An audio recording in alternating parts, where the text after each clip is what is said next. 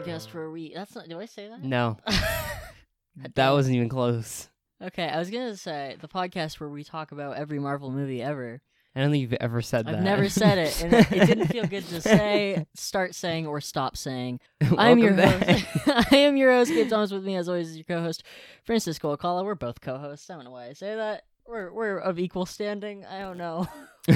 I've just I'm just kind of here, blatantly stolen from the Weekly Planet. Anyway, today we are talking about the very divisive and maybe like retconned to be enjoyed Spider-Man 3. It's kind of like the prequels, you know how everyone hated them when they came out, and now people are like, maybe it's kind of good. Do people say that about the prequels? Yeah, and I think they say it about Spider-Man 3. This is definitely a movie that has been saved by memes, I think, and the internet. I'm gonna put some dirt in your eye. Possibly, but I enjoyed it, so... I enjoyed it. I have watched those first two so many times, and I've probably seen this one almost as many times, because usually when I watch the first two, I'm like, well, gotta watch Spider-Man 3. Obviously, there's a massive drop in quality in this movie in a lot of ways, just basic storytelling and very fundamental things, and there's a lot of behind-the-scenes tension between the director and the studio and producers that we'll get into, but I still think it's fun, and I like it, but it's not good. I mean, I don't think it's bad. I think some of it's bad. Some of it is I bad. think some of it's good, and but... I think some of it just doesn't hold up as far as technology limitations go. Yeah, but I think as a whole, it's not a bad movie. It's a good end to the trilogy. Like, the last 40 minutes is a solid, like, this is the final battle stuff. Yeah, I think it's not great, but I think it's good. It's passable. Yeah, it's like... And I always love watching it. It's not Spider-Man 2. No, but, or Spider-Man 1. Yeah, it's definitely the worst one. First of all, that's kind of hard to beat, and second of all, it's still a good movie. I hesitate to say good movie. I would say movie I like. I don't know. I feel like good movie is like subjectively a good film. I would not call this a good film. I would say You mean objectively? Yeah, exactly. Okay. Like, I wouldn't say it's a good movie. Yeah, I this would is say subjectively I like a good movie. Objectively, no. Yes, not at exactly, all. Exactly. There's so much wrong with this. And I feel like whenever I'm watching this movie, someone comes in the room while I'm watching it, and I have to defend it, but also be like, yeah, it's bad. Like, everybody who's watched this with me is like, this is bad. I'm like, oh, it's charming. It's fun. It's not good. And I can see to that. Even more so than, like it's not worse than Ghost Rider or Daredevil, but I kind of defend those movies because I feel like they're underdogs. Until The Force Awakens came out, this was the most expensive movie ever made. That's a weird thing, because you know what the most expensive movie ever is? I don't think it's what you think it is. What is it's it? Pirates of the Caribbean 4. I think I did know that. Isn't that's such a How weird much was fact? it? Do you I don't know? It's like $400 million or something. Like, maybe it cost $1 billion to make. $368 million? That's a lot of fucking money. Yeah. Yeah. So, for being like the most expensive movie, there's a lot of bad effects in here. There's like repeated effects that are not great. I think they use the exact same shot of Sandman's locket every time he looks at it. Yeah, that's true. They do. It's like they just took the hand and put it in different backgrounds. Sure, yeah, exactly. It's a composite shot, whatever. This is such a huge movie, I don't really know how to tackle it at first. Like, Spider-Man 3 is a big fucking deal, and when it came out, it was so hyped and probably overhyped, and that's why it was such a disappointment, because this isn't an awful film. I mean, it's not a great film, but it's not awful. There's a lot to like in it, and for the time, it was pretty impressive. But oh my god, is this movie like overstuffed and undercooked at the same time? There are 3 villains in this movie, I think. Yeah, and on top of villains, there's also like so many side characters and side plots, and I don't know which storyline is the main story. I don't think there is one. Because the symbiote shows up, it just crashes next to where Peter Parker happens to be, where the one superhero in the entire universe apparently is, except maybe Doctor Strange. That's a possibly. Who knows? What are we gonna call this guy? Dr. Octopus. That's crap. Science Squid? Crap. Doctor Strange. That's pretty good. But it's taken. and the Punisher, I guess, but he is not really a superhero. He doesn't count. It just happens to crash through near the one guy who has spider powers, and then we don't see it until like, halfway through the 1 hour 4 minute mark. I think. Yeah, it is. it's. I think it's almost exactly an hour in, and then the entire second hour is just the symbiote. Yeah, but I don't know what chunk of movie it's even on Peter Parker for. It's on him for like half an hour, maybe. Like in total? Yeah, probably like 30 to 40 minutes as far as, because I mean, he gets it at the 1 hour mark. It's a like 2 hour 20-minute movie, and then Eddie Brock gets it at like the hour and a half mark Yeah. or whatever, and then he has it for like, I don't, it's the big thing, it's the big like marketing thing. It's like got that poster with him. And it's not even in the movie. It's barely in it, and He's in the full black suit in I think 2 scenes. It's like the very yeah. first one and then the one where he gets rid of the suit. The rest he's Sure. just like wearing it under his clothes. Well, like, I mean, like, he fights Sandman. Everything! There's a lot of, like, photographs of him in it that he shows to Jonah Jameson or whatever. Obviously, I love Spider-Man because I'm fucking basic, but I also really love Venom. And this is one of the first films I think I ever saw where I was like, that's a thing they did wrong. Because he's one of my favorite characters ever, and I mean, he's like so corny and 90s and weird and bad, but I love him forever. You know, I think he looks fine when... Okay, hold on. No, I'm listening. He looks fine when he's like completely in the symbiote. Once it's just Topher Grace's face poking out, with vampire teeth. yeah, with that's weird and fangs. his weird like lisp that he has. Yeah, and it just clinging to the sides of his face. Yeah, that's not good. But No. the symbiote looks The- good. There's I wouldn't say scenes where good, It looks but fine, but he's so small. He should yeah. be so much big because Well, okay, he has weird proportions because I feel like he looks small, but in some places he looks big. Like he looks big in the legs, I think. and then he just gets smaller Yeah, he's the higher kind- you go. He's kind of thick. Is what we're trying to work around. I think it's when he's CG, he looks bigger, and when it's just clearly Topher Grace in like spandex or whatever. I mean, obviously not the Venom suit, but you know, like a mocap suit. It's like, oh, now he's tiny. Venom 2018, not a perfect movie, but Venom looks great. and Yeah, he's they huge. got him down pretty good. Yeah, and he still, you know what? One of the worst things is he sounds like Topher Grace when he's Venom. He doesn't have a monster voice. Yeah, Topher Grace does not have an intimidating voice. Oh yeah, I know all about you. So hearing his voice come out of Venom, it's just kind of jarring. My dad also loves Venom. I know I always bring up my dad, but he's always around when I'm watching these dumb fucking movies. And Venom's always been his favorite character. And his main complaint is, I don't know if I even give a fuck about this. I'm sorry, Dad. But he doesn't like how the like lines of the Spider-Man suit are on the Venom suit. I think it makes him look more like Spider-Man, like an evil Spider-Man. I Yeah. think that's better.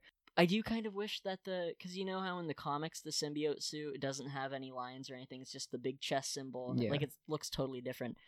I kind of wish we got that instead of just a black version of the normal suit. All the symbiote stuff is so fucking bad. Like the fact I am shocked. I've seen this movie like 100 times, but I am shocked every time when they're in Central Park and a fucking meteor just crash lands in the park. and has no impact near the whatsoever. One guy, yeah, and he doesn't notice it. Yeah, they somehow don't notice. It's not far away from him. There's no spider sense in this entire movie. There isn't one scene where we see the spider sense effect or hear the sound or anything. There's more jump scares in this movie, I think, than other movies. In the comics, Venom can like override the spider sense, so that makes sense, but They don't ever it's use interesting that we never get it. And that's not like a big problem. I mean, there's no spider sense in Homecoming. Also, at some point, Venom says his spider sense is tingling. But does Venom have a spider sense? And if he doesn't, how did he know that Spider-Man just has that? Yeah. I mean, obviously, yeah. It is totally in Venom's character to make a dick joke, which is what he's doing there when he points at MJ and goes, "My spider sense is tingling," if you know what I'm talking about. That was Totally such in a his bad delivery too. character. But Yeah, it's so bad. I think if you know what I mean, and I- then dropping Spider-Man. I think that line was improv or something.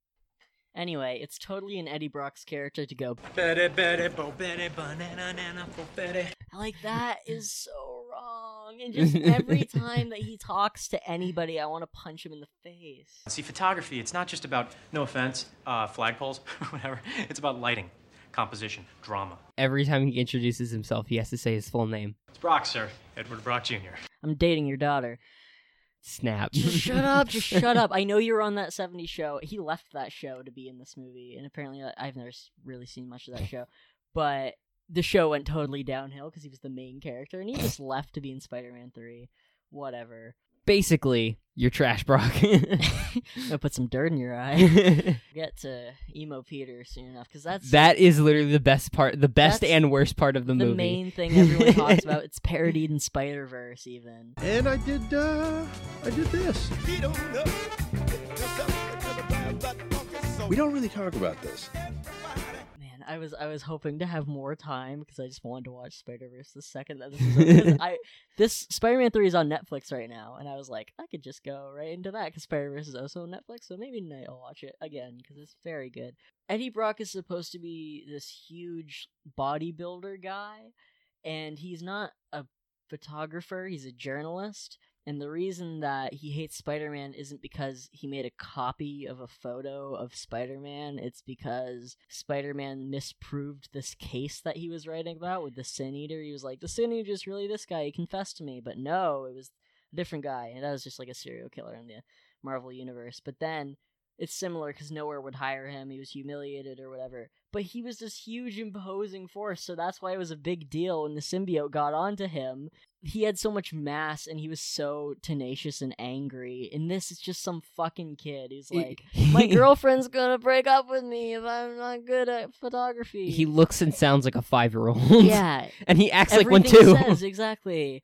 Literally, the entire reason that like the final battle happens, he's like, you humiliated me, so I'm gonna humiliate you. How about humiliation? Yeah. Yeah, I know. I think it's funny that he actually goes to a church after. Yeah. Well, Yeah. I mean, you want forgiveness? Get religion. What's going on here? Which Yeah, he does. Yeah, he does. He literally did, and was just like, God, will you kill Peter Parker for me? I don't think that's how it works. Yeah, I don't think you that's can how be God like, works. Hey, man, I need some help murdering a guy. God isn't an assassin, I don't think. No, I mean, he works in mysterious ways, I guess. I think we get more J. Jonah Jameson in this movie, or if we don't, we at least get extended sequences with him. I haven't printed a retraction in 20 years. Betty Brant is telling him which pill to take or whatever. It's so corny, but I remember thinking that was so funny, like, a long time ago, and I still think that that's a good gag. A cliche I really like, just in movies and stories, is when, like, there's this grizzled professional and usually is sitting behind a desk and he has to go into the field, and I love at the end of this movie where he has to, like, pay a little girl Yeah, for her camera. hey kid, give me your camera. I don't know how she got the film out of that camera, though, so quickly. Filmed extra. There was no film in it in the first place. She was just pretending. But yeah, she was trying to con this old man. That girl, I think, is Sam Raimi's daughter, maybe? It's somebody's daughter, I don't know. And if we're talking about cameos, Stan Lee cameo in this, it's one of his most gratuitous cameos, I think, in any of these movies, where it's literally, I mean, at least until later, when they, like, this is the year when his cameos start to get, like, he's saying things. Like, he has one line. When he's actually in the movie. Yeah. He has one line in Fantastic Four, and he's just like, oh, welcome back to the Baxter Building, Dr. Richards. But now he's, like, having whole speeches, and I love that fucking scene. That's an emotional, especially now, watching it now, that's such an intensely emotional thing to watch. You know, I guess one person can make a difference. Enough said. Because, he was so wonderful, and that's such a great depiction of him. Just seeing him talk to Spider-Man about how important Spider-Man is, that's crazy. But I don't know how I feel about some of these later cameos, where, especially in the next movie that we're going to talk about, where he says, "It's me, I'm on the list, Stan Lee." That's a stretch. A stretch? You know a villain that is good in this movie, though? Sandman? Yeah. Yes, Great. he's great. He's not in it that much. And that's the worst part of the movie. The Uncle Ben thing is kind of confusing. Not confusing as far as, oh, I don't understand what's happening. Confusing as in, it's an why? odd choice. Yeah, I mean, it's to bring things full circle and to be like, oh, now he has a reason to want to go after this guy. I think that's kind of unnecessary because the only reason he needs is that he's a criminal. I think it's fine. Least they kept the original guy. He wasn't like they weren't two completely unrelated things. Like they were partners. Yeah, Peter Parker didn't murder an innocent man in that movie. In Spider-Man 1, he's about to shoot that apparently 17-year-old kid in the face. So he's still a bad guy. This is the movie that has the line where he's like, "Oh no, it was an accident. He tripped. I didn't do it on purpose." Yeah, he killed him. He totally killed that guy. He pushed him out a window. Full out. He deserved it, didn't he? This movie does have my favorite origin of all time, which is that Sandman scene where it's completely visual storytelling. There's no words said. It's all CG, but it's just Christopher Young scored this movie. Danny Elfman stepped away. I think him and Raimi had some creative differences. And then they made up because he scored, that Wizard of Oz movie with James Franco? That's the Sam Raimi movie. Oh, really? Yeah, they teamed up again in that movie. That wasn't a great movie. Not a great movie, yeah, but whatever. Yeah. Whatever. At least they made up, I guess. Yeah, sure. That's all that matters. And more James Franco, there you go. But yeah, Christopher Young has an amazing score in this movie. There's like a musical sting that plays a couple times in this that's really good. That Sandman scene is that's such a great example of telling a story without saying a word. You understand. Just keep going. You understand exactly what's going through his mind, and you see him kind of the different forms, because first it's just sand, and then it's a man, and then it's more of a man. He's trying to grab the locket and he can't, and it sucks. Like, it sucks because that is a ridiculous but shitty situation that he's gotten himself into, and he's kind of like a freak now. But it's a wonderful scene. I mean, I think whenever that scene comes on, because I was making notes or whatever while watching this movie, just researching trivia and whatever, and then when that scene happened, I put my stuff away. I was like, I gotta watch this, because this is a great moment. I think that's where most of the budget for the effects went, to be honest. Sure. Well, there's 900 effect shots in the movie, which is a lot. Yeah, that's a lot, but I feel like a lot of the effects, especially on Tobey Maguire, aren't necessarily too good. No. But the Sandman stuff is all pretty great. Yeah, I think we have somebody on Reddit just was like, I should find out who it is, but they just said that the CGI on Sandman was ahead of its time. Sam 051307. Yeah, I think all that stuff looks great though. All the Sandman stuff looks good. Just great effects. Kind of wish he was the only villain in the movie. Having him not in it that much, and towards the end, you don't even see him as Thomas Hayden Church Flint Marko. You see him as fucking big CGI mummy monster that just kind of screeches. Yeah, and that's fun. That's fine, but a lot of emotion in Thomas Hayden Church's eyes, like, that's a good performance. That's really underrated because there's so much in this movie. It's hard to focus on those little things unless you've seen it 100 times, and then you kind of have to. But you know what's cooler? Turning Sandman into glass. That is cool. That's yeah, it's cool. Awesome. That's like, there was thought put into that takedown. I like that. I like that he turns him into glass and shatters him. That's nice. Yeah, New Goblin does that. Okay, this is a little controversial. I don't think New Goblin is that bad. The name is awful. The design is awful. The design is also, well, I mean, the mask is kind of cool, I guess. But overall, yeah, not that great. The weird surfboard is kind of weird. I hate the snowboard that he has, or the surfboard, or whatever. Yeah. I hate that. I hate the lightsaber that he has, the green sword that he has. That's fine. It's That's, like whatever. I don't like that. He uses it like twice. It's not that big of a deal. I don't like the mask. I don't like the weird shades. I don't like any of it. I think it's awful. I don't know. I think it's fine. He doesn't even get a name in this movie. They never call him New Goblin. Which, good, because that's Goblin Jr. at one point. Look at little Goblin Jr. gonna cry? That's a great scene. Yeah.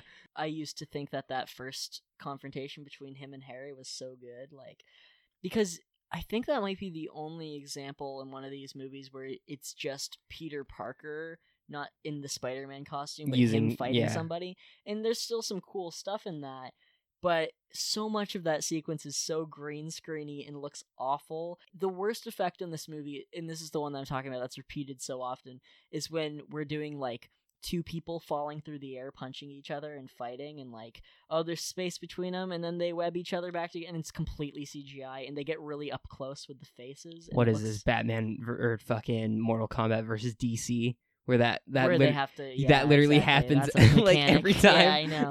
I don't think that ever looks good. Yeah. And it happens a lot. It happens with Sandman. It happens Spider-Man, in like every fight at least once. Actually, it happens with every villain. Yeah. Which is weird, and it never looks good. I think the one with Venom is the best looking one, but that's still bad, and it still looks like they're falling through nothing. And it's Venom. Yeah. Well, you know in Black Panther at the end when they're like falling, fighting, and it looks really bad? That's exactly what this looks like. I think having people fall while punching each other just never looks good, and it's not a good concept. No, I don't think we've done good flying combat until Man of Steel. Like, that's not a good movie, probably, but that has some great stuff in it, like the action, like the neck snap and the scream. Whatever. Yeah, that's not good. But the action stuff in that is really good. Yeah. I mean, it's loud and it's awful and it's upsetting to watch, and there's like 1,000 9/11s in that movie caused by Superman. But it's still well done. Yeah. He's the Messiah. Yeah, and he's Jesus. And he's Jesus. If you didn't know, here's 4 Jesus items in the background. Yeah. Don't kick off your universe like that. Yeah. Don't make that the first movie in your I mean, they didn't get it until like 2019. Yeah, if the DC universe was one thing, it was consistent. Was it consistent? It was consistently bad. I guess so. But then you have Wonder Woman come out, and then... Well, no, that's what I'm saying. It was consistently bad, and then they put out Wonder Woman, and then they got a little better. Yeah, They had Wonder Woman, and they had Aquaman, and they had Shazam. And they had Joker. And they had Justice League. Yeah, well... We don't talk about Justice League. I love Justice League. I still haven't seen it. I've seen parts of it, and it looks really bad. No, it's bad, but remember a couple weeks ago when I watched it twice in 12 hours? Yeah, you watched it twice in a row, like a fucking psychopath. Yeah, it was good. It was fun. It was really fun. I'm sure it was. I like that movie. It's so bad, though. Mankind's melting the polar ice caps, destroying the ecosystem. They got it coming. Hey, I don't mind if the ocean dries.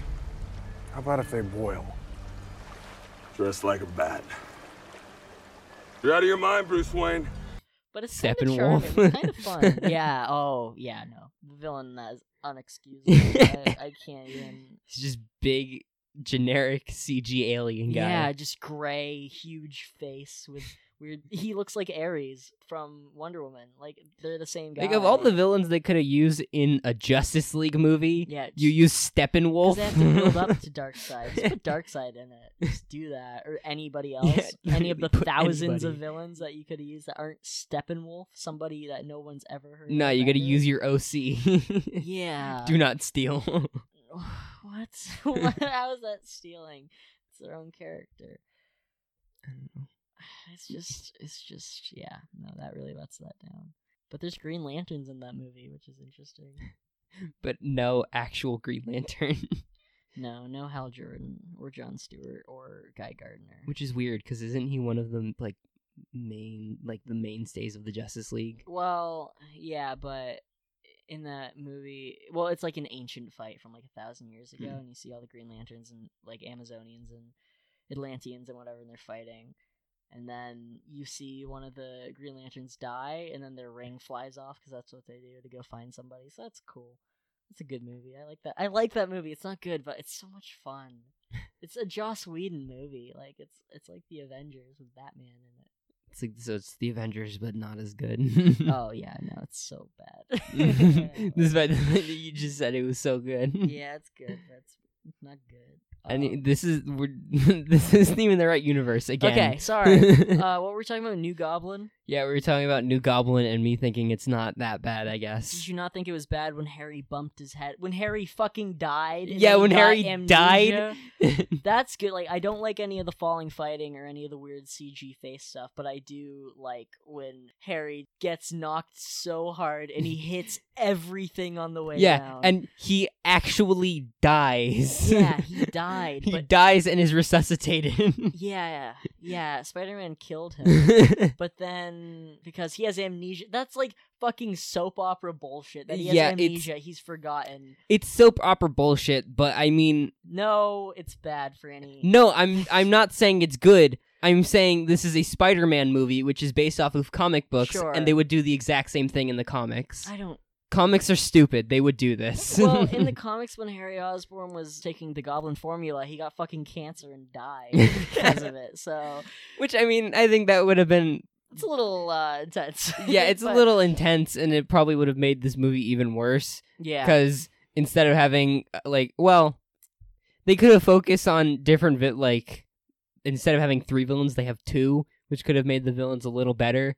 But also, Harry just dies of cancer, so I don't think that'd be... No, I'm not There's not advocating for time. Harry to die of cancer. I'm just saying the medical stuff that they do in that is he dies. In this, he dies, but then he has amnesia. Bump Yeah. on my head, free as a bird. I wish someone Yeah, bumped me on the head. That stuff is stupid. What about Harry and MJ doing the twist while making omelets? There are, at least 3 scenes in this movie that if you took them out of context and replaced the actors, showed them to someone else, they would never be able to tell you that they were from a fucking Spider-Man movie. Yeah. That That was just kind of scene- weird. I didn't It's understand so why that needed to weird. be there. Same with all the dancing. Like, if you showed that to somebody, they'd be like, oh, I don't know. Is this from fucking, I don't even know what that, Hairspray or something? It's so ridiculous and not in character. Yeah, I think the first half of the stuff with Harry is kind of bad. I kind of like when he gets his memory back and then he just starts Yeah. fucking with Peter. No, that stuff is really good. I took MJ. Fuck you. Well, yeah, the thing I'm saying is, I don't like New Goblin as far as, I like it in concept. I enjoy Harry Osborn, Green Goblin stories. Everyone should read Sensational Spider-Man 180 through 185.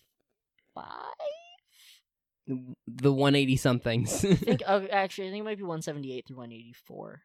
Anyway, everyone track that down and read that. And then also 190. But The stuff at the end is really good too. yeah, with- that's yeah. what I'm saying. The second half, as soon as he gets his memory back, as soon as we're done with the weird MJ subplot with him, I really like the fight between them in the apartment. I think that stuff's great. There's a lot of Gonna real cry. raw anger in the Yeah. air, and also that's the best choreographed fight in this movie, I think, because it feels real and it still has dumb stuff like, oh no, you destroyed the laptop, so now the glider's gonna fly all over the place. What fucking command The end is of the that? fight was kind of surprising But though. it's still so violent when he Yeah. throws a bomb into his face and it explodes. Yeah, it literally explodes directly into his face and Yeah. permanently scars half of his face. That's fucked.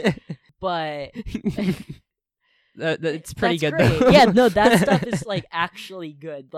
When I'm saying there's really good stuff in here and there's talent behind the camera and in front of it, that's the stuff I'm talking about. There's great emotion in that and also just wonderful choreography. You can tell what's going on.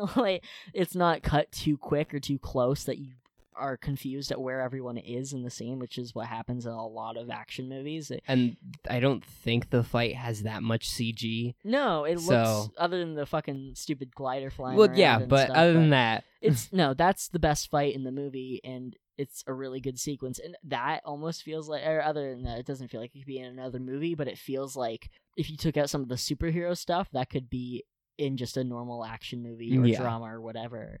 It's really good. It's much better than the earlier fight where they're swinging around and Tobey Maguire's falling off a brick wall and holding on, crawling up it with his frog face. Or yeah, I think the first half of the fight before they start getting into the glider and him Yeah. using his sword and all that. could be in anything. Yeah, because it's just a fist fight. Other than they get thrown around a lot. I'm pretty sure Harry hits his face on a staircase Yeah, and he does does. a full Fucking backflip. top of the, yeah, exactly. So that kind of makes it, it's in a superhero movie. I just Other mean the than- way it's shot. Yeah, and the way other it's than like those choreographed, extremes, yeah. it could be in kind of anything. Exactly, yeah. It feels a lot more grounded than any of the other fights. It stands out, is Yeah. what I'm saying. And I also, the Bernard scene where he's like, the blade that pierced your father's body came from his own glider. I do enjoy all the bloopers, though, where he can't say glider. Like, he's like, The blade that pierced his body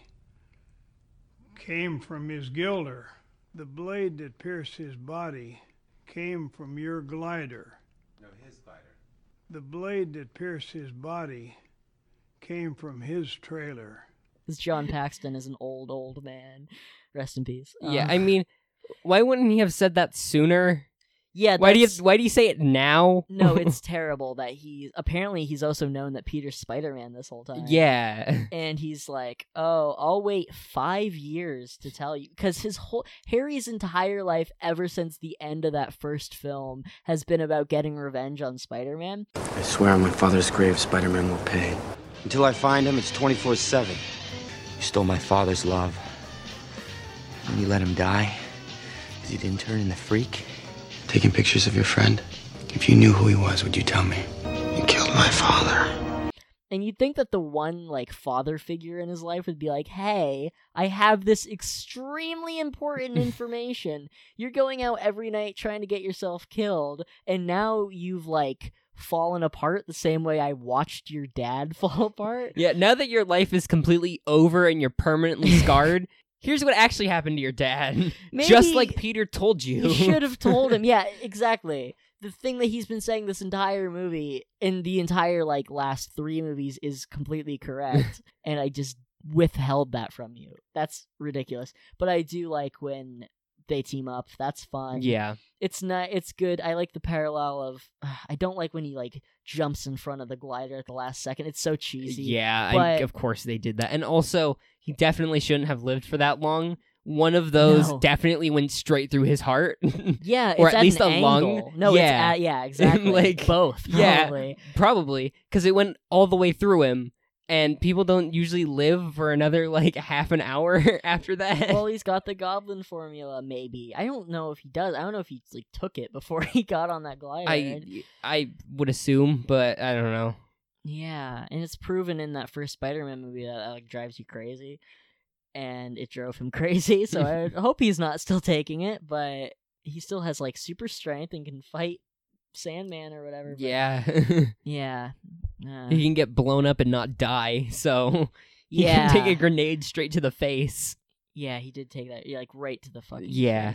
They literally show it hit him in the face. But I do like the parallel that he died the same way his dad died. Yeah, by his own glider. His own gilder. Yeah, yeah. Oh my god, you know what else is the stupidest fucking thing? The weird Bourne Identity moment where the bus goes by and then he disappears. Is he on the floor of the diner? Did he duck down, or is he gone? My favorite thing is the extra in the back, that was sitting behind him is just so confused. Even he doesn't know where he went. Well, I mean, we've talked a lot about how good the extras are in these movies. Yeah, this probably doesn't have as many as the other two do, but there's still the fucking really cliche photographer who's like, I got a secret, Gwen, it's my copier.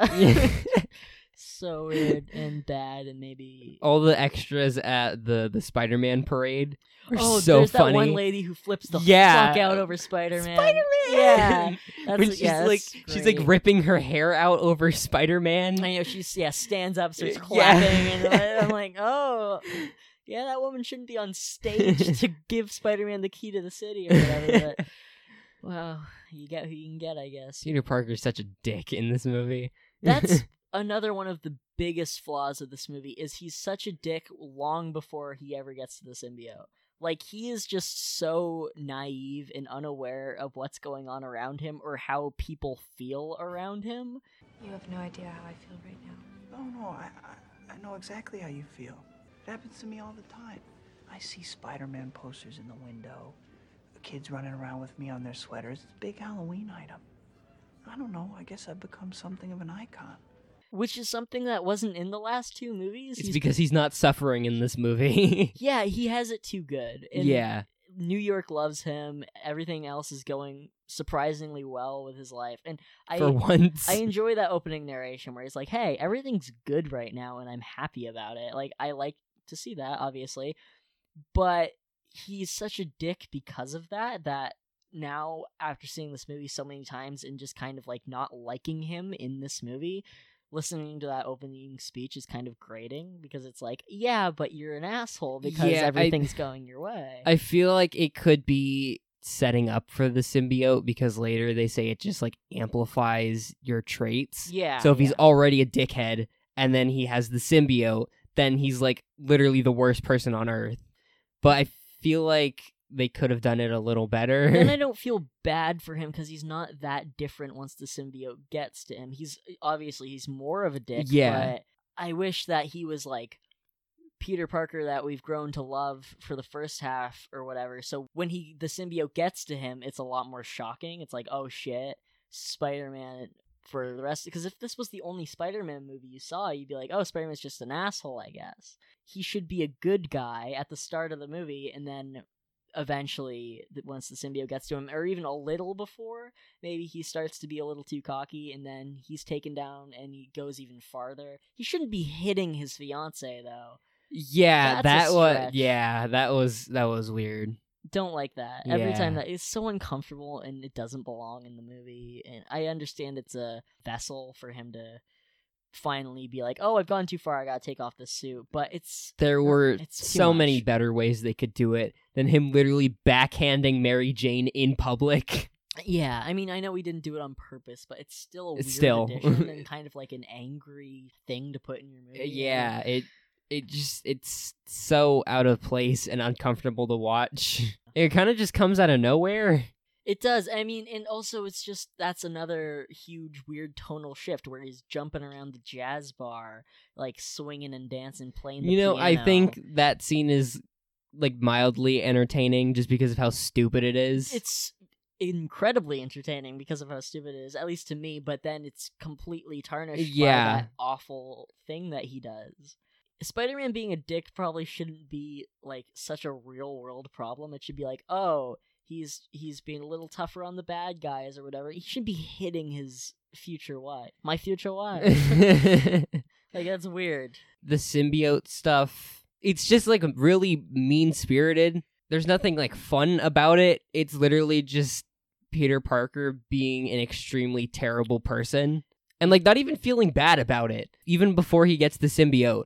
And he's an asshole and he doesn't feel bad about it because he's just not even aware that he's doing anything wrong. Yeah, no, you're right. And it's so annoying because people trash on MJ in these movies and she can be a little much at times. But I do feel legitimately bad for her because every time that Peter opens his fucking mouth and talks about how, oh, you know, this I know how you problem feel that you're having is just like me when I'm Spider-Man and everyone loves me. Yeah. It's so unhelpful and it's so like real that it's like, And then her just having someone who doesn't understand her and getting you need them fired to. and then like leaving the theater and Oh, he's it's there and everyone's tragic. clapping for him. And that isn't even his fault. Yeah.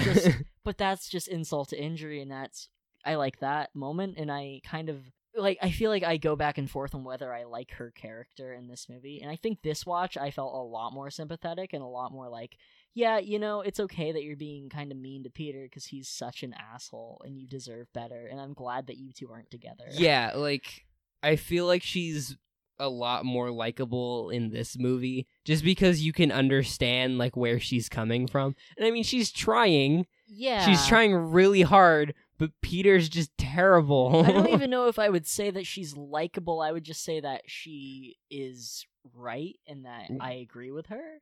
Because I don't think either of them are. I think they're both snappy at each other and they're both so caught up in their own worlds that they don't even have a world together. Yeah, I think one of the problems with this movie is that all of the main characters aren't likable. the only likable character is Sandman, and he's one of the villains. Yeah, and occasionally Harry Osborn, but the way that he's likable is in such an annoying fucking I got hit on the head now.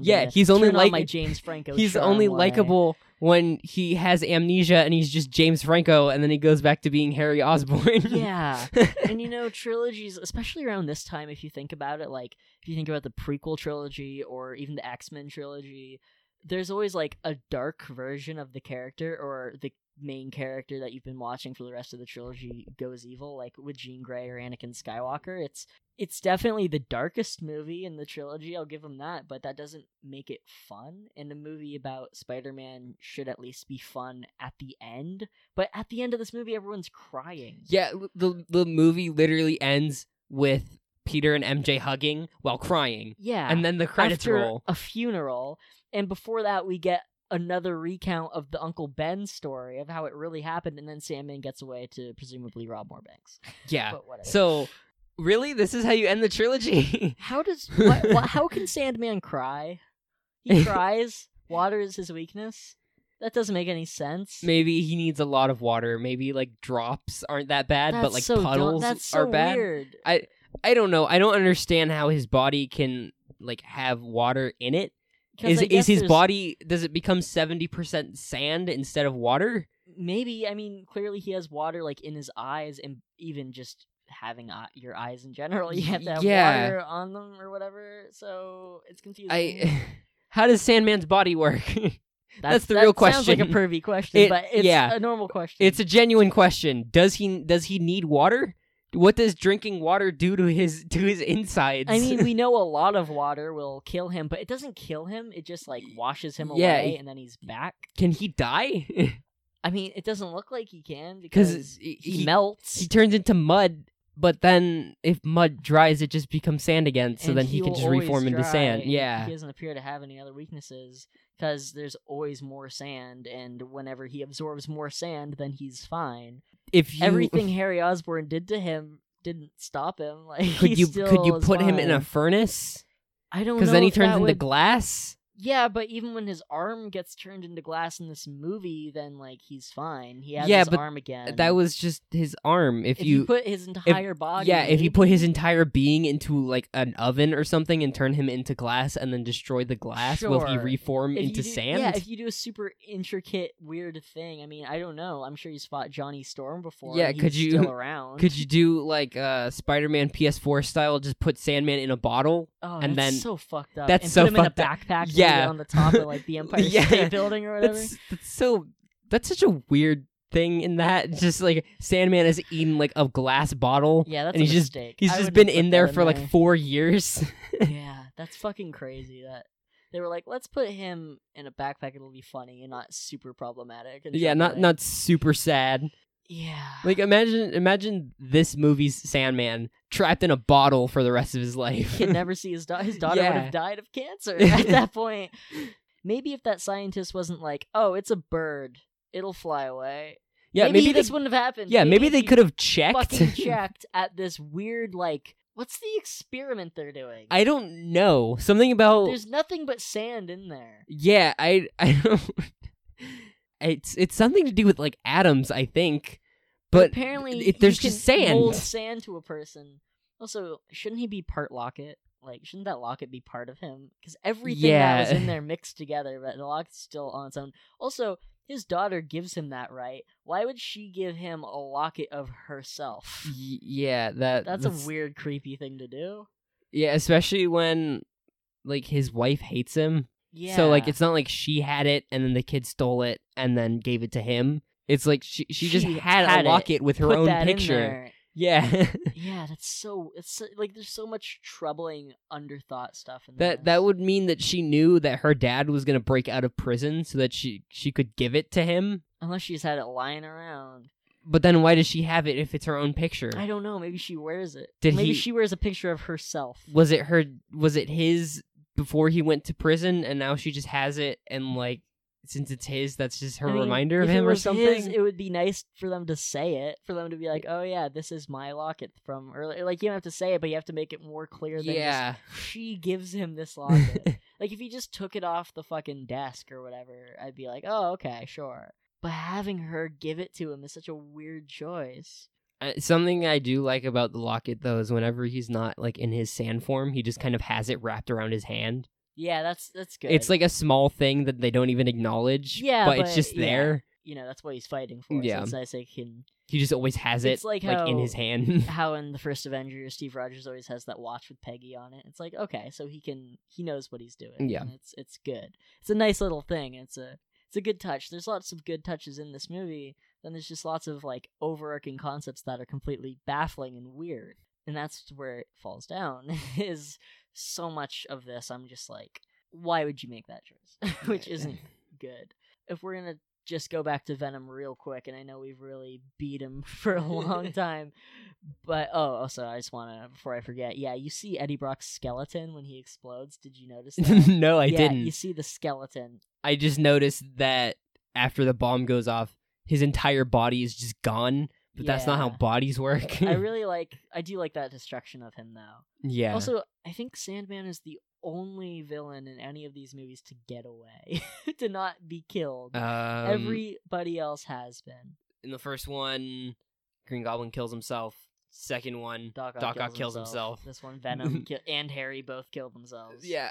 What the fuck? Why do they all kill themselves? I don't know. And then moral of the story is don't become a Spider-Man villain. Because you will die. Kill yourself. Yeah, you will kill yourself. Either intentionally or unintentionally. Probably unintentionally. I think, half of them did it intentionally. Wait, no, 3/4 of them did it intentionally. Norman Osborn is the only one who didn't think he was going to die. Yeah. Yeah, which is weird and troubling. Yeah. Just so like that in whole some way, statistic is. In some way, you will kill yourself intentionally. Unless you're Sandman, which case you can get away to rob more banks. Yeah. Unless you can get the forgiveness of Spider-Man, so that he'll never bother you again, and so that you can rob banks for your dying daughter. But what I was going to say about Venom is that we need to address the behind-the-scenes thing that Sam Raimi did not like Venom, he did not think he was a sympathetic character, and he was not going to be in this movie. Which it would have been better without him. Yeah, but Sony, and a person I am fucking shocked that we've never talked about, who's Ivy Arad, who was the Spider-Man producer, and just the Marvel producer forever. Yeah, I just remember...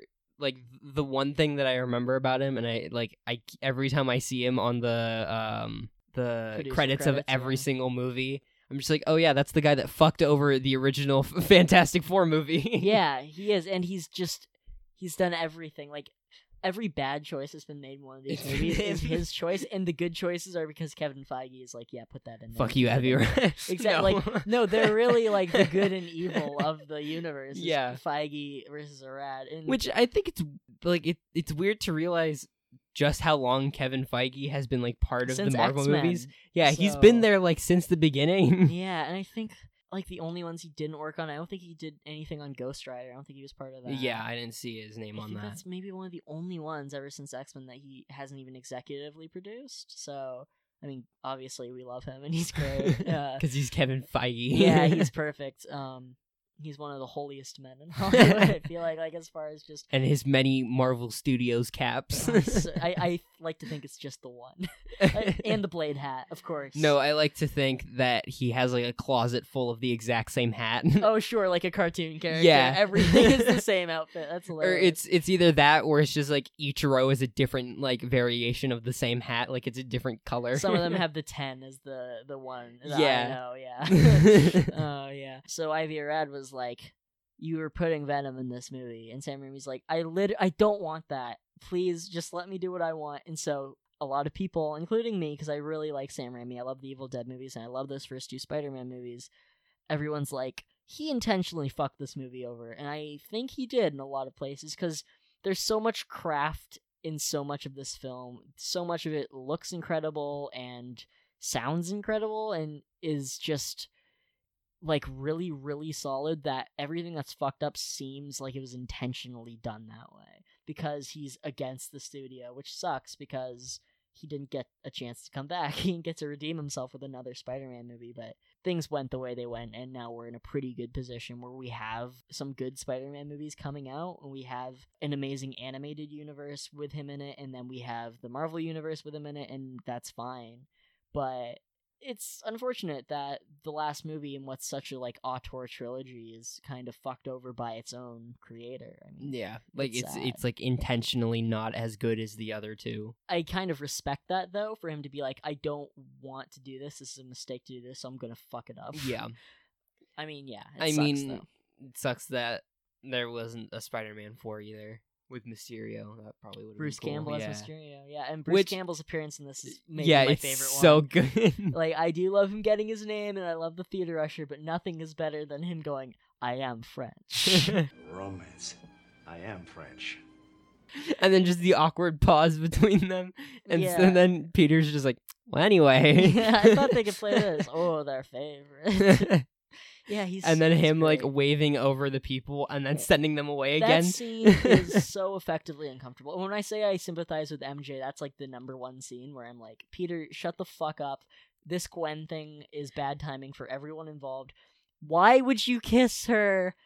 That was his idea. Yeah. That was his like that is Okay, it wasn't his idea, but he went along with it. no. He says, "Lay one on me." He's like, "Yeah, do it." I think they're like, "Kiss her," and he's like, "Yeah, Oh yeah. He's like, yeah, you should do kiss it." me," which is Despite the creepy. fact that he's extremely aware that that She MJ is is there. He was literally with her before that. saying, "Yeah, I'll come out over there." Yeah, so what are you doing? So fucking. And then he dumb. doesn't understand that it's wrong. And also, He's just like, she's my classmate.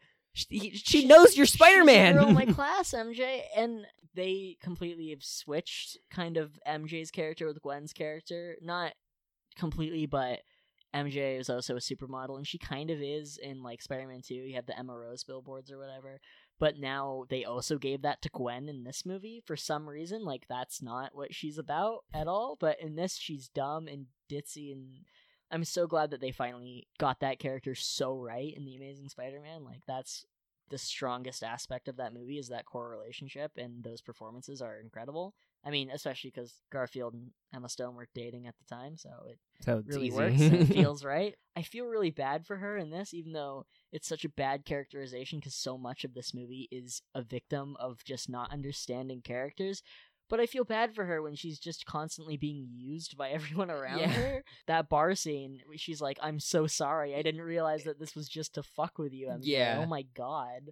The second half of this movie, there's a lot of people just fucking with each other. Like, there's Harry fucking with Peter, and then Peter fucks with Brock. Like, Yeah, tons why? of manipulation Yeah. and humiliation. Like, And this how about movie isn't humiliation?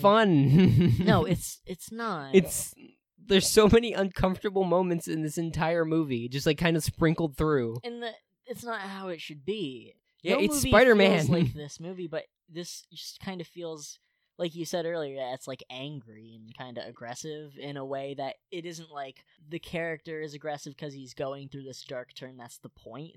It's just mean filmmaking, kind of. Yeah, like nobody wants to be here. I think it could also be because Sam Raimi didn't want to make the movie. Well, that's so what he I was mean, over. exactly. Yeah, he was. Everybody's like, I don't. Yeah, this isn't going how it should. If literally the director didn't want to make the movie, then obviously the movie you make isn't gonna be the best or like Yeah. the happiest. Because he had ideas. I mean, he wanted, I think, Ben Kingsley or John Malkovich as the Vulture, and then he wanted to finally do the Kurt Connors lizard thing that was set up in Spider-Man 2, kind of just like, you know, putting Connors in that, and then he's in this more, but the only thing that Dylan Baker gets to do with that character is call Peter on the phone while the girl next door is feeding him cookies and be like, I wouldn't get any of this shit on you, even though you obviously definitely have. Yeah. Yeah, it sucks that character didn't get to go anywhere. I think there's like a lizard skeleton in his office or something. It's like, Probably.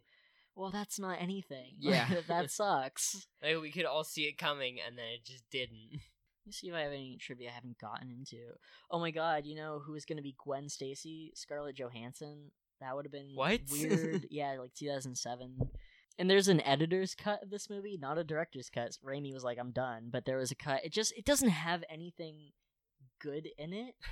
They took out one of my favorite scenes, which is the phone call scene where Mr. Dickovich is like, I was trying to figure out what to say. If it's a woman you're calling, then you say, you're a good woman, I'm good man.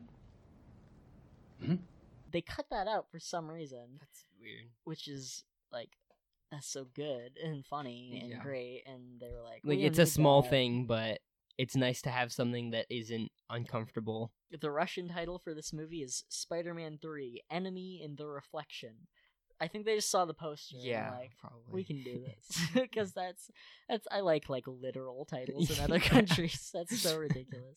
Like, why would it even have a subtitle? Why wouldn't it just be Spider-Man 3? And John Jameson from the last movie, who was a nothing character, his point of being in that movie was in this movie he would have at least brought the symbiote back to Earth, like because he's an astronaut, and that's what happens usually. I mean, sometimes it's just Spider-Man stumbles across something in Reed Richards' lab and it's an alien costume, but sometimes it is like, I think in the cartoon especially, it's like John Jameson went to space and he came back and he brought back a fucking alien. Yeah, wasn't he wasn't he Venom at some point? He's a different, he's like Nightwolf or something. Oh, yeah. Not Nightwolf. Yeah, that Mortal Kombat character. Yeah. He's something like super similar. He's some werewolf guy. Anything that they could have done to bring the symbiote around could have been better, and there were ideas and they were just like, it'll just crash because we can do that in After Effects in 5 hours, so who cares?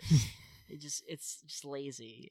And yeah, when it jumps onto the back of the bike, it makes a V for Venom. Yeah. I remember because I used to watch this movie a lot on I don't know if it was like Spike or something, like some cable channel, and they would always do this thing like during the commercials. There would be what's that girl's name, like Melissa Menounos or whatever, you know what I'm talking about? Yeah, like she would show up and be like, here's some fun facts you didn't know about this movie. It would always be Spider-Man or Ghost Rider, or like Spider-Man 3 or Ghost Rider. She was like, the symbiote jumps on the back and makes a V for Venom. It's like, why are you interrupting this movie to tell me that? Like, I don't fucking care about that. Literally, who cares? Yeah. All right, let's just talk about the Emo Peter thing. I know we've talked about it, but it's confusing. And I understand that it's a lot of people defend that scene and say, oh, well, that's what Peter Parker thinks is cool, like, because it does kind of reflect your inner thoughts or whatever. And so he thinks being cool is listening to James Brown and dancing, and I don't fucking know, like doing whatever the fuck he did when he got out of that store. Yeah, I do love the edit of this without music. It's fun. Yeah, it's because that's what it is. Yeah, and I couldn't imagine being there while they filmed this. I don't know why there's a 4-minute dancing scene in this movie. I like it. I think it's hilarious, and I kind of understand what it's trying to do, and I think it's ridiculous, and I like that. It was a weird way to convey their message. It's so wacky, and it's so...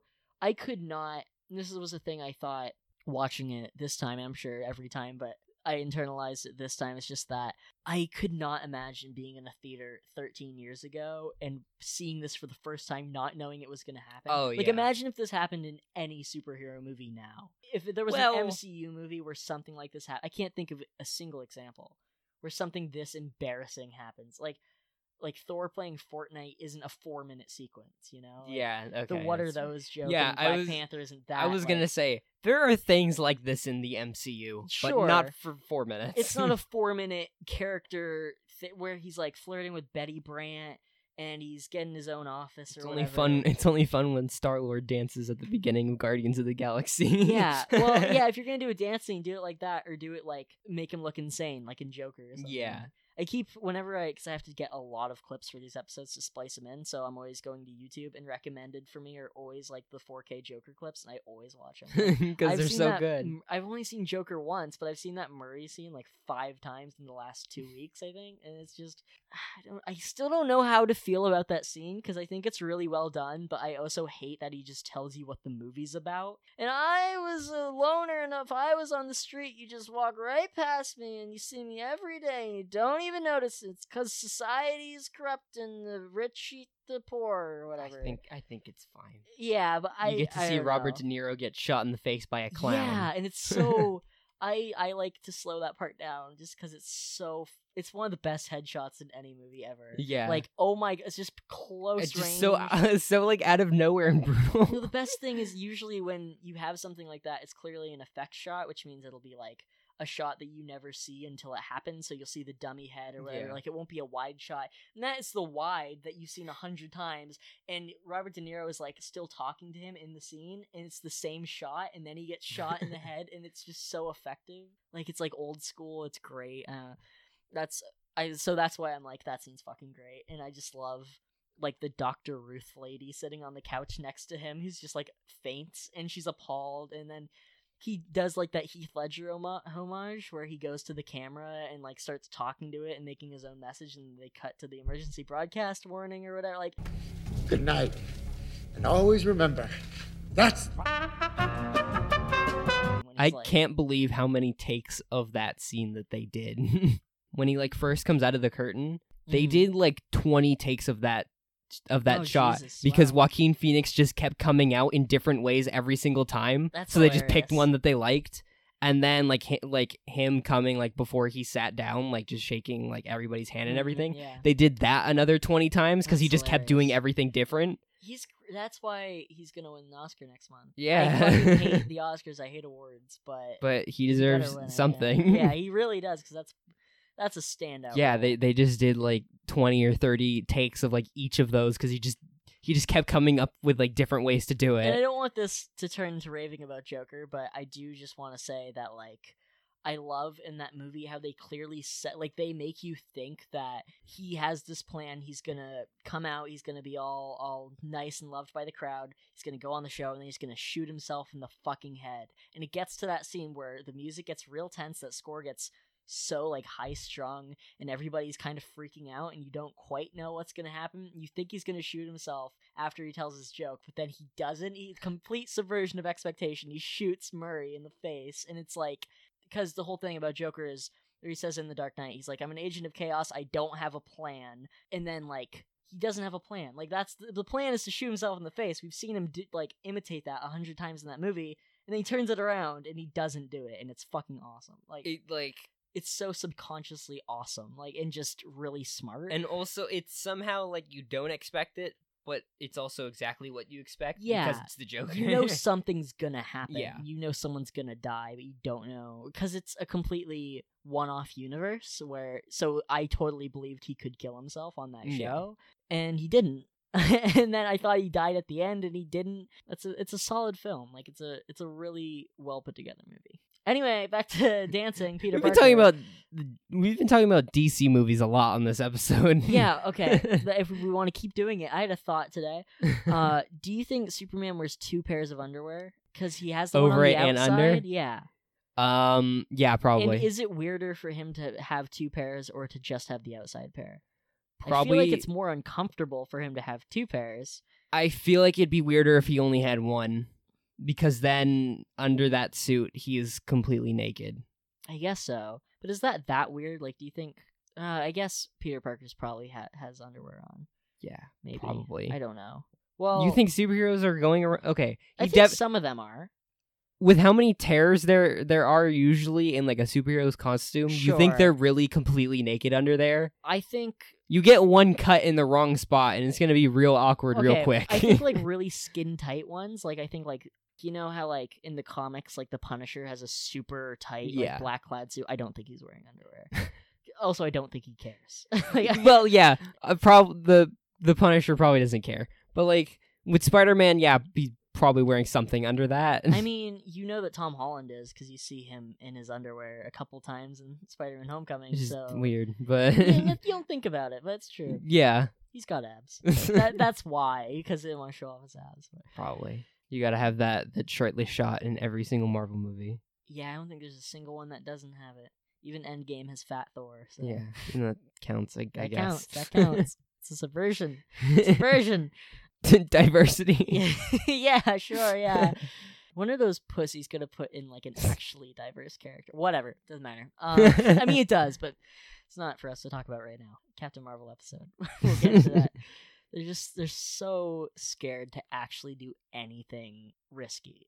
Like, they'll put in a side character who we'll never see again, and they'll kiss someone of the same sex, and that's it. Like, I don't know what you're expecting. more from a company that pretends to be so progressive and interested in like gender politics. It's just to make money. I know. You know it's just to make money. But I'm saying that sucks, and it shouldn't be, and they should. Yeah, it sucks, but it's also a brand, so they'll just do whatever is mainstream so that they can make money. Good. And it's not like, good, but that's just how companies work. Yeah, but I feel like it shouldn't be enough, and that needs to be addressed. And they need to change it if they want to like force this pseudo progressive message. That's just what makes me so mad about. Like, Disney obviously is a soulless corporation, but the fake equality is like my least favorite part because it's so posery and safe.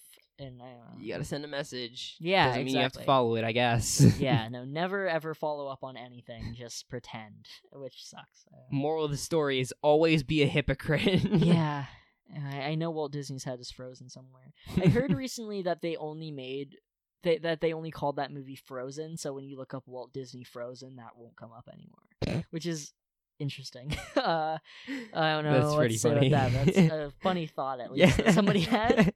Villain overload, bad characterization, baffling choices, but still good action. And I still think it's good. I really like watching it. It ended a trilogy in at least a successful way. This movie made almost $900 million, which is a lot at the time. And still now, that's like a huge. I think this was the highest grossing Spider-Man movie until Far From Home, actually. So that's, good for it. The last 30 minutes are really good, and there's some pretty tear-jerking moments at the end. I really like when Sandman's doing his speech. I'm not asking you to forgive me. I just want you to understand. I don't love that MJ gets fired, even though her performance that we see is perfectly fine. You'd think if you want to be that's her only performance. Yeah, so I know, but you'd think if weird. If they were like, oh, she wasn't very good, maybe communicate that she wasn't very good. Yeah, not make her perfectly fine, and then just say, no, they all hated her, and she gets fired right away. And then, she's literally back to her 9-to-5 position as a waitress. Working 9 to 5. That's where she was in the first movie, and now that's where she is again. It's weird that she has these, because she was doing a play every night in Spider-Man 2. So I feel like it's so weird that she was fired from one play and now she's unhireable and she just doesn't audition apparently anymore and she just goes back to her waitress job, at least as far as we know. That's weird. That's weird that she's so vulnerable to just be oh, whatever. Yeah, it's weird, but I mean, we finally have somebody working 9 to 5 again. Working 9 to 5. So. Yeah, I guess so. That's not a good thing. We Yeah, want to it's not get a away good from thing. that. That's the opposite of what we want. We just talked about progression, Franny. No, I know what I was gonna say. we need to keep the joke running for as long as possible. God. Yeah, I mean, we're not gonna stop no matter what. Yeah. I hate it. I hate doing it. I hate finding the audio clip When to belong do in it. the kitchen. This is a mixed film, and I just remembered that we have to do listener stuff. I was wrapping this up, but Oh shit, we have lots. Should we start with Paul, or should we do Paul at the end? We'll save Paul for the end. Okay. I guess. Oh, I watched the first episode of The Witcher. How was that? I really like it. Yeah, it's I'm really gonna keep good. going. Yeah. Reddit first. We got some questions because I asked for questions. Panther1994 says, "What do you think about retconning Uncle Ben's death? I think it completely ruins the lesson of responsibility that he was taught in the first movie." Not real. I don't think it really changes that much. Well, the responsibility. I'm trying to think of it as in the person who was blamed for Uncle Ben's death wasn't the person who killed him. The responsibility was on someone else or something. I don't know. I can't. I have inklings of a thought on that, but I can't start to say what it is. I kind of get what you're saying, but I feel like It's shifting blame. Yeah, but I mean that was a message for Peter, so I don't think it really matters who killed Uncle Ben because the message is still to Peter.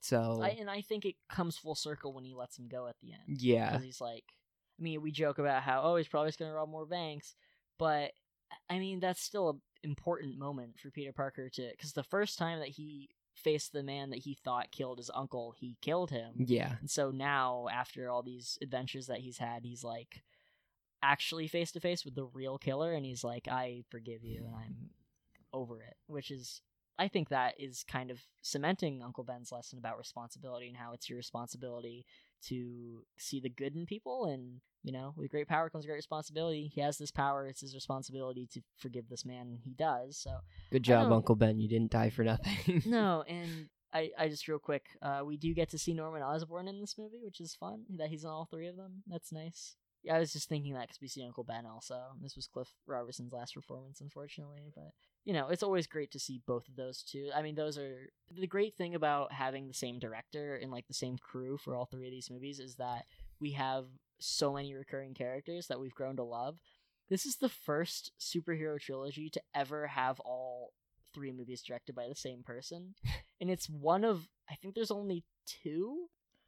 I think it's just this and the Dark Knight trilogy. I think everything else, because if you think about every other superhero trilogy, the X-Men trilogy, first 2 were with Bryan Singer, and then Brett Ratner. The first 3 Batman movies, the first 2 are Tim Burton, the third one is Joel Schumacher. The Iron Man movies, the first 2 are Jon Favreau, the third one's Shane Black. Like, it's always the first 2 movies are directed by the same guy, and then the third one, they fuck off. What Like, a weird trend. so weird. Captain America movies, Joe Johnston did the first one, and then the Russos did the last 2. What the fuck? Like, that's so weird that always happens, but it does. Maybe... Well, it'll happen for Guardians of the Galaxy, I guess. Yeah, and Spider-Man probably. If John Watts directs the 3rd Spider-Man movie, He then there probably you go. is. He probably will, yeah. Yeah, the Thor movies, that's another example where it's Kenneth Branagh and...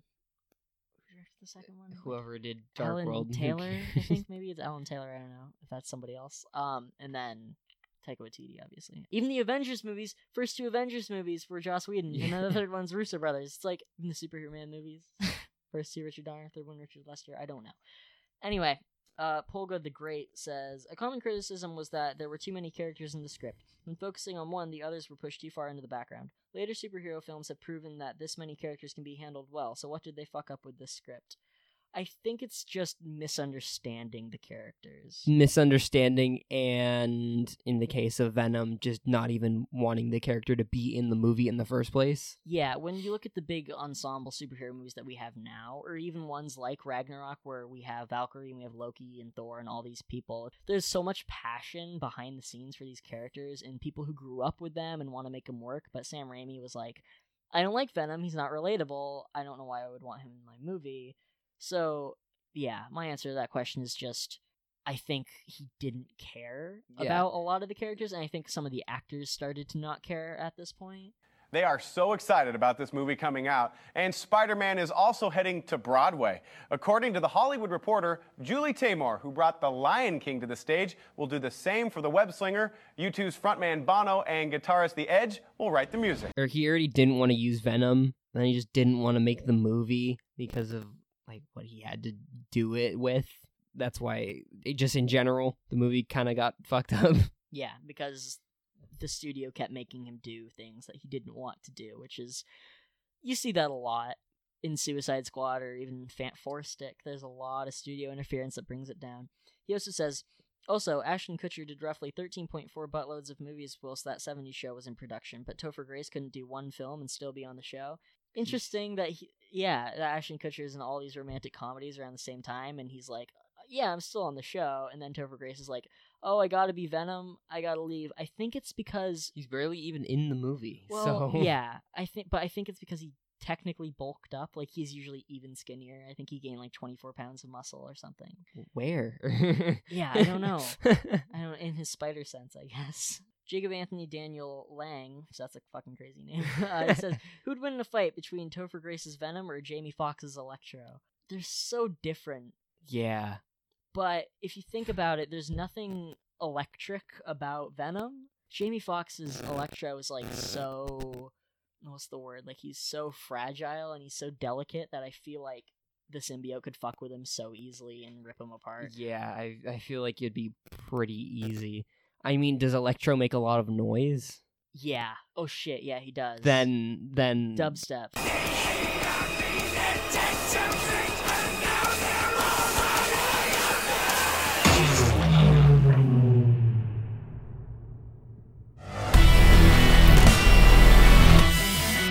Yeah, he's like a dubstep monster. Well, then there you go. Yeah, Electro wins. Good answer, by actually. default. Yeah, that makes sense. You can create flame via electricity, start Yeah. an electric fire, and then he's destroyed.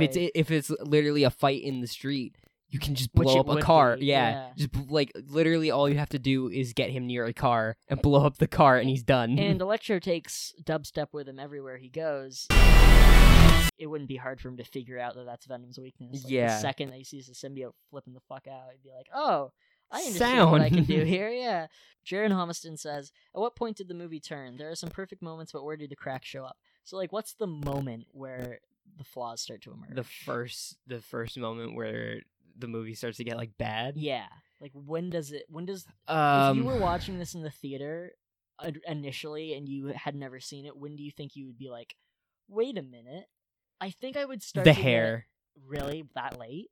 Well, like, okay. I think I would start...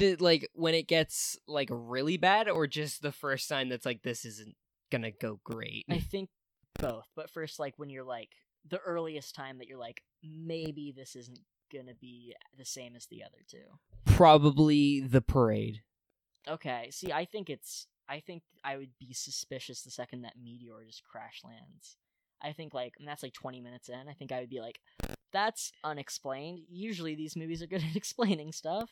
I mean, a little cautious about that. For me, like, superhero movies just kind of do shit like that, so I'm just like, whatever, it's fine. Okay, but like, sure, once but I think that's so unexplained in like Hand of God, Deus Ex Machina. Yeah, but I feel like it's really obvious that this is gonna be the movie's gonna be a little more off than the other two, when Peter Parker is essentially a completely different person. Yeah, that's true. That's early. Yeah. That's like... I think those two scenes are pretty close. I think like as soon as...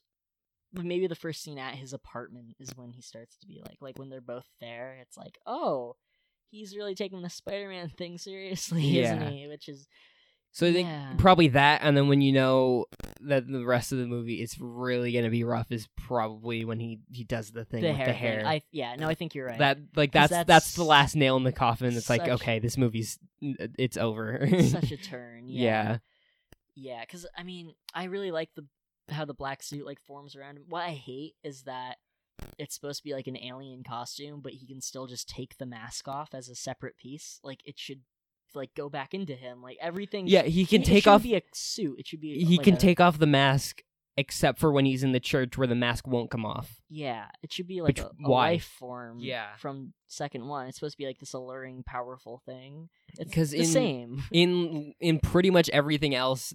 It's not a costume. It's just like it's a part living of you. Being, yeah. So it just like goes into your skin or something, right? Exactly. Yeah. No, he can like change into different people. That's why there's that episode of the cartoon where he turns into Chad Kroger, remember? How about that guy from whatever. It's just another costume that makes you angrier.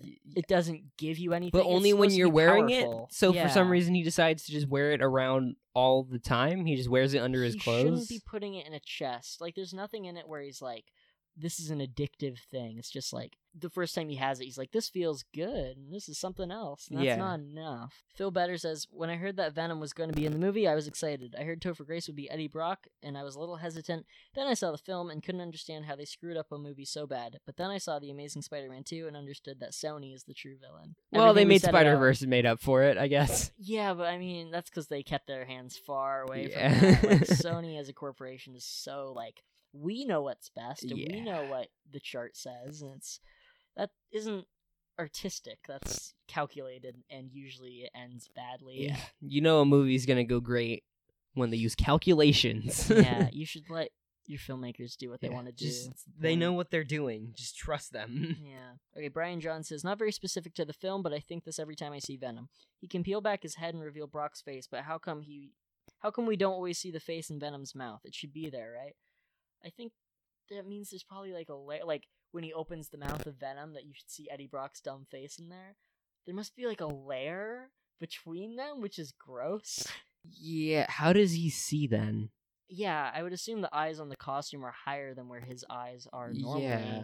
And then his face would be where the mouth is. Because if his face is where the mouth is, but the eyes are higher, and there's a layer in front of him, then he can't see. And then when also when the mouth is closed, then he wouldn't be able to see either. And the mouth has to line up with his mouth, because when he talks, the suit moves its mouth.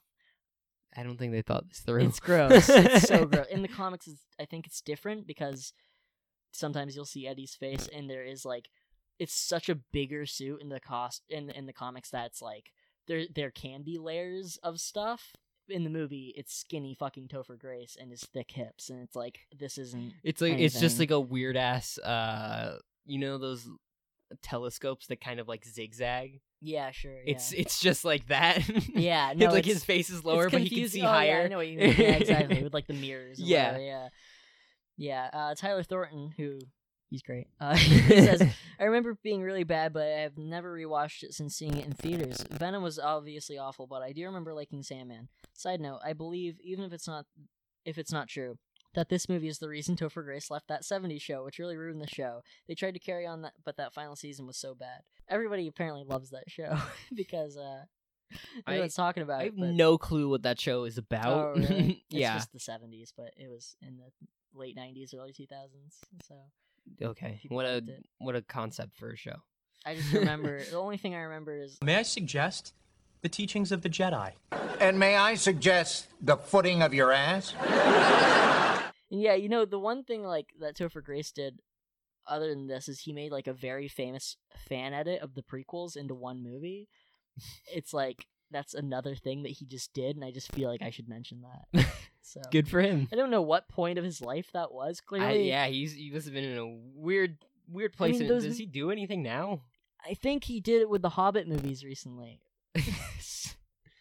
All right, But I well, don't good on think him. I haven't seen him. Oh, you know, he's in Predators. Have you seen that? It's like Predator 3. I haven't seen it, but I'm aware of it. Okay, yeah. He's in that as like a spoilers for a movie that came out 10 years ago. Holy shit. He's like a secret bad guy scientist who's trying to kill everybody or whatever.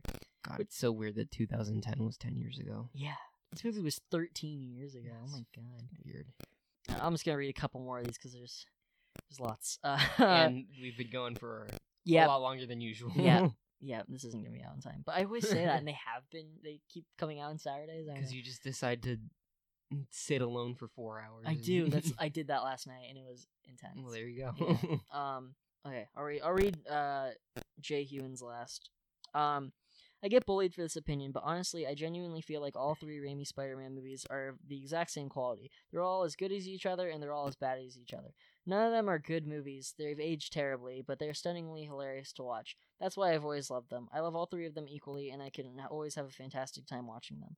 I think the first two are, like, good films, but I can kind of see, like, laughing at the effects and some of the overacting that these movies are known for and have kind of become memes for, like, I'm not against that opinion. I think that's fine. Yeah, I can definitely see that.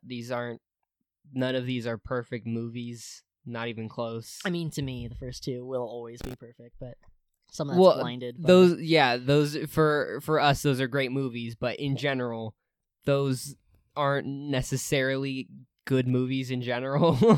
I don't know if I would say they're not good movies. I think they're I think like we were talking about at the start of the show, I would say those are objectively good movies. I just think there's some stuff in there that hasn't aged perfectly, like Jay said. That's fair. But I don't think even this, I don't think it's too far off from the other two. It's definitely not as good. No. But I don't think there's too big of a quality gap.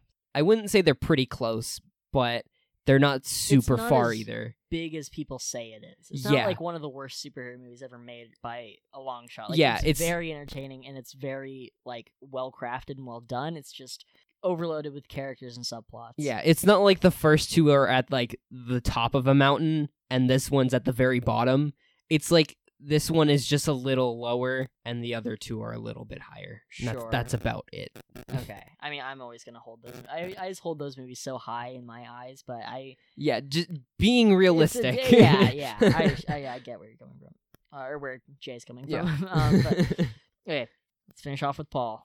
I've never pre-read this. I never do. Spider-Man 3. He just sends me the list. So I love it. Venom has a weird human mouth and I hate it. Peter finds out that the guy he murdered in cold blood didn't kill Uncle Ben and feels no remorse at all. Sandman is good. New Goblin is shit. Harry is smug as fuck throughout the movie. I thought his death was sad as a kid. Weird Butler just appears in this movie for nothing. Harry becomes a Willem Dafoe. Harry becomes a Willem Dafoe, but by the end, he is a Willem Defriend again. God damn it! Seeing Willem Dafoe in this movie was great. Yeah. He was he in it didn't for look one as scene, old but- as I thought he would. Yeah, but I mean, at the same time, he's always looked kind of old, so I don't think I've Yeah. ever seen him look young. God, that pun was awful, but I love it. That was so great. I'm so glad I didn't read that first. I hope he didn't steal that from somebody. I hope that's his own content. But Probably even if it isn't. is, there's no original content. yeah, whatever. This is all repeated stuff. Yeah. Anyway, That's a wrap. I like this movie. It's bad. I We also mostly like this trashed movie. on it because it's not a good movie, but I will always love it with my whole heart. That's what we do with every movie that isn't very good. We like them, but we just spend the entire time talking about how shitty they are, but we still like them anyway. But I think usually we talk about good movies, we talk about the bad things, we talk about bad movies, we talk about the good things. I think we kind of try to flip it because there's good and bad in everything. I don't think we talk about just bad stuff in every movie. Because not every movie has just bad stuff. No, most movies don't. Every movie has Unless good you're and bad. Generation X. Yeah, that which has is all bad stuff. That has all bad stuff, actually, yeah. You snuck a feel when you pulled her off me? Oh, god damn it. I'm going to have to put some clips in it. All right. Well, have fun listening to those again. It's for special kids. It's for retards. You can find us on Instagram and Twitter at Marvel Movie Pod. You can email us at marvelmoviepod@gmail.com. You can find me on Instagram at FlipDeg. You can find me on Twitter at FlipDeg, but the Ian is a 3. Franny has been possessed by the symbiote. You know it. He can still take off the mask for some reason. It's not the alien one. It's the weird, shitty one from this movie. Just depends on the day. Oh, really? Is that how Yeah. it works? Can you just keep it in a fucking chest, though? And have no problem? Yeah. Great! I can just wear it on special occasions. Okay, well, I'm just gonna say, get on up. What? Raise up, get yourself together, and drive that funky soul. Get up, get yourself together, and drive your funky soul.